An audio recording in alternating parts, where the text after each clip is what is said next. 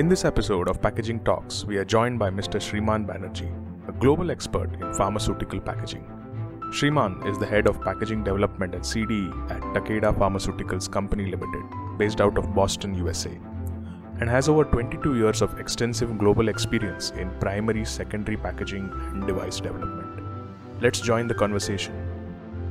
Hello everyone, it's my great pleasure to welcome Shriman Banerjee, my good old friend and one of the most accomplished packaging professionals in the packaging space to our podcast series. Welcome Shriman. Thank you, Dr. Rangaprasad. So Shriman, you had a very rich experience in working across different continents, different countries, different cultures, different geographies. What has struck you as some of the most notable trends in pharma packaging over the last couple of years? Let's say if we were to take around 2 years as a time span, what in your opinion would be those most striking developments in the pharma packaging space? So over the last 1 year, we have seen significant new trends coming in the pharmaceutical packaging. And it's obviously attributed to the COVID-19 crisis, which has led to some of these new trends coming within the packaging space. And I won't say it's in the pharmaceutical space. The trends have been a step different from what we see in general packaging because of the nature of use or the nature where, the end use of the product as well. So a couple of things which, I would like to highlight here is people have in regular course adapted to more of e-commerce business and e-commerce shopping. Similarly, what we have seen in the pharmaceutical space is patients have more got acclimatized to e-doctors. And what does that mean when it translates into packaging is we see more of patients trying to use even big molecule products at home rather than visiting the doctor's office. And similarly, we have seen a lot of medicines being delivered in terms of patient's home as well. So when you translate it, the packaging needs to be adapted to these changes, which is more in terms of the way the patient can use the packs at home with instructions or ease of use or even ease of opening. Needless to mention, that also adds an additional level of a requirement of anti-counterfeit. And that is again a trend which we have started seeing in the pharmaceutical industry. Apart from that, there is also a trend which we see in terms of convenience, where patients or consumers would like to use the products in different settings, be it at home or even in office, given that the new pharmaceutical products are different from what we have seen in the past as well. So again, there is a requirement in terms of whether it is no messy use of a product or ease of product use in these settings. We also see a lot of requirements of sustainability coming in, be it on account of regulations or even patients, consumers, awareness about this subject. And that is an area which is of focus in the pharmaceutical industry. And last but not the least, I would like to touch upon smart packaging, which also has made inroads into this area in terms of providing compliance as well as dose regimen monitoring, etc. So, these are some of the trends which we have been seeing over the last 2 years in the packaging space. Thanks, Shriman. Now, since you touched about the concerns and the crisis that COVID-19 has evolved globally, what do you think, or what are your basic thoughts on how packaging, then transportation and cold chain storage plays an important part in the safe delivery of vaccine to the ultimate end user? And what do you think are, or in terms of packaging requirements, are any specific modifications or improvisations are required to deal with this kind of scenario? So I would say that over the last 2 or 3 years, the drug product development has also changed stream. So now we see more of drug development happening in areas like gene therapy, in plasma therapy, cell therapy, and such programs, which necessitates a different use of packaging. And as I say, in most cases, many of these packaging was not taught when we graduated from college and school. Nevertheless, these are the new areas which require differentiated packaging in terms of storage, in terms of transit, and even in terms of primary packaging requirements due to the nature of the medicines and the products. This is an evolving space where you require a substantial amount of cold chain, and not the cold chain which we have heard in the past, which is refrigerated conditions, but many in these cases reach cryogenic conditions at -70. And the packaging needs to be adapted to these cold conditions, which means the adhesives which are used needs to withstand temperatures of this nature, including if any paperboard packaging used along with it. Not to mention, it poses a significant challenge in terms of selection of primary packaging material. As we know, glass is fragile at that temperature, and there are other polymer materials which also needs to be considered for such developments. However, I mean, there are some challenges, be it on extractable and leachables and other forms when we use polymers, and therefore it restricts the use of certain materials to applications of this nature. And there is a lot of development while it is happening in this space. It will only be few years when we see realization of some of these new developments in packaging, which are focused on cryogenic packaging or packaging of these type of molecules. Shriman, one of the challenges before pharma packaging material suppliers has been tamper-proof or child-resistant packaging.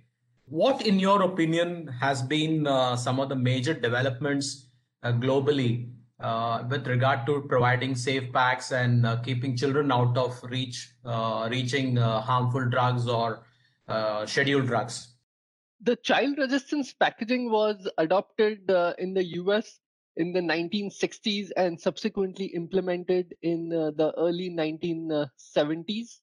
And it focuses more on child resistance in terms of access of the products to children.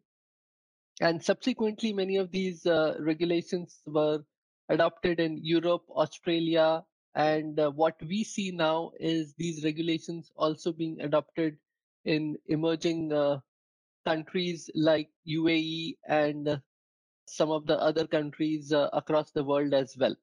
There are subsequent legislations by the US CPSC with respect to choking hazards and use of certain packaging in that space as well.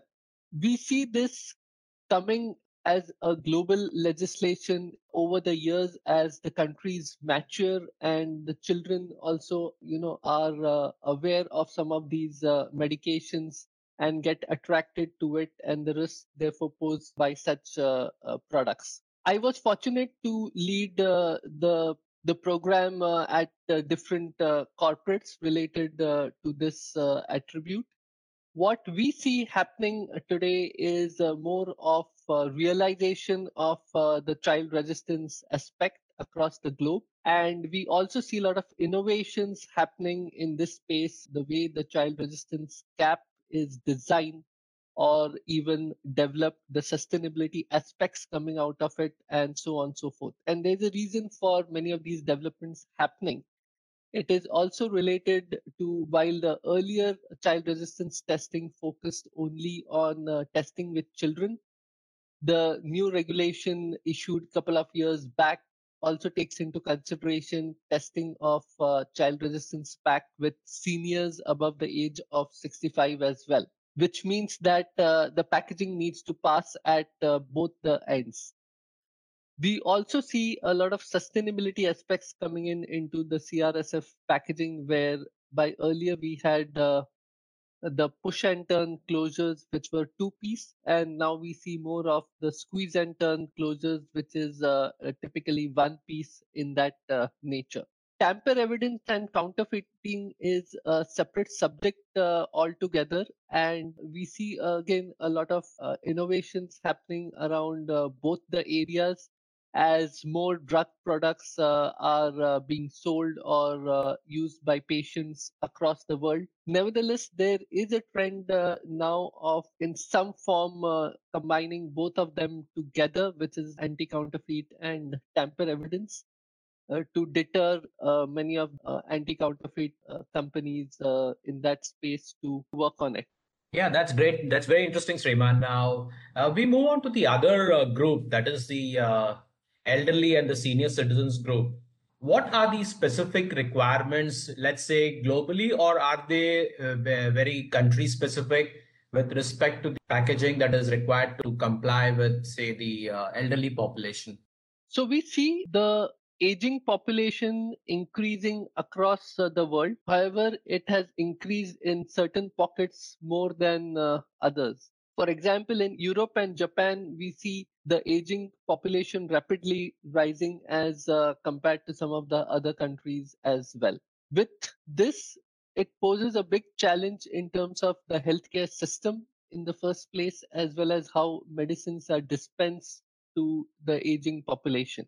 Now, in different societal norms, the way the whole system, the healthcare system works is different. Nevertheless, the packaging which is evolving now takes into consideration the various human factor studies which are conducted at the end targeted towards aging population, which gives and provides insights in terms of how the pack needs to be developed. So for an example, we see a lot of closures now having PPE or soft touch liners coming along with it, which enables the easy opening because of the better grip you get with reference to these type of closures. Similarly, we see on the other end a lot of products which also have more of intuitiveness and easy opening features attached to it to enable the aging population to access the products easily. So these are some of the trends which we are seeing coming up in this area. There are also trends which are coming up in terms of label deciphering, as we know that the aging population obviously also means that there are certain issues which happens with eyesight, and therefore the readability of some of the elements which are put into, be it patient information leaflets or even the pack itself. So how do you increase the font size or have it mentioned in such a way that it helps in easy reading and navigation through the instructions. So these are some of the things which we see happening towards developing packs for the aging population, and there are some guidelines which are again coming up in different parts of the world, which provide aspects in terms of how a pack needs to be developed for that demography. That's very interesting, Sriman. Now, just to carry on this discussion forward, there's been a lot of interest, and a lot of countries, maybe especially in Europe, are advocating the use of smart and intelligent packaging for the pharma sector. What kind of products are particularly amenable to these kinds of terms? Does it not increase the cost when you make the packs too technology oriented instead of simplifying the packs for these kind of applications? Smart packaging has made inroads into our lives in some form or the other, and everything in the world which we see today is in some form again or the other digitized. I mean, the digital world has evolved significantly over the last 1 decade, which also means that most of us carry mobile phone or a smart device of some form with us always, and access information within that device. There are certain elements of smart packaging which is indeed helpful in the pharmaceutical sector, and that is being leveraged across, be it by patients, be it the healthcare professionals, or even regulatory agencies. Now, the basic of smart packaging is providing a QR code on pack, which can be scanned, and you get the product information on your smartphone, and or it could have an NFC chip of some form, which again acts similarly. But you can also in that have videos and several other features attached to it. This enables patients to understand about the product more. It also, provides a pathway of providing videos, which hitherto was not possible with the conventional patient information leaflets, and that enables better use and compliance of the product. There have been several research which has been done in this area in the MIT US, and they have found out the advantages of some of these elements being elaborated. We see smart packaging here to stay, as well as evolutions taking place in that aspect. We see now inhalers which have come up with Bluetooth connectivity, which gives you alerts, which has a potential of monitoring your dose regimen. It has a potential of sharing the information directly with the doctor to see compliance of use of your medicine, and enables also a lot of, I would say, research in the area of clinical studies, which hitherto was a little bit challenging. And with smart packaging, we are able to do some of these studies in a much more robust manner. So, I mean, I see a lot of opportunities coming up in the smart packaging space in days to come. And some of the, again, attributes which I spoke previously, be it medicines delivered home or even aging population, etc., where this would be an added advantage in terms of how the product is received and used. Thank you, Shriman. It's been great listening to you, and I'm sure our listeners would have also benefited from your ideas and your thoughts and experiences in this fascinating and more evolving space of pharmaceutical packaging. Thank you for your time. It was great pleasure having you on our Packaging Talks podcast episode. Wish you all the very best, and thank you for your time. Thank you, Dr. Rangaprasad, for inviting me for this session, and look forward for future sessions as well. Thank you for tuning in to Packaging Talks. If you would like to share feedback or would like us to focus on certain aspects of packaging, do write to us on info@packaging360.in. Now a word about our partners. Packaging Talks was created using Hubhopper Studio and is heard across platforms like Spotify, Gaana, Google Podcasts, Wink Music, and more. Hubhopper is India's leading podcast creation platform. Click on the link in the episode description or visit www.hubhopperstudio.com.